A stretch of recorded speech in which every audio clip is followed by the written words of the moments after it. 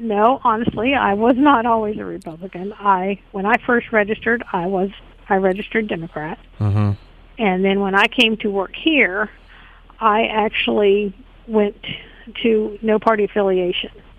If anyone looks at my record, they will see that I have changed a couple times, and I actually did that for training purposes when I would show people how you could do it. So people look at my record and they think, well, she doesn't know what she wants, but that's not true. Okay. But then when I did run for office, I truly feel this office should be nonpartisan, 100%. Mm-hmm. You're counting votes for everyone.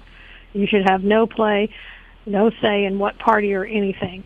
However, on advice from a lot of people, I needed to choose a party, and I picked Republican.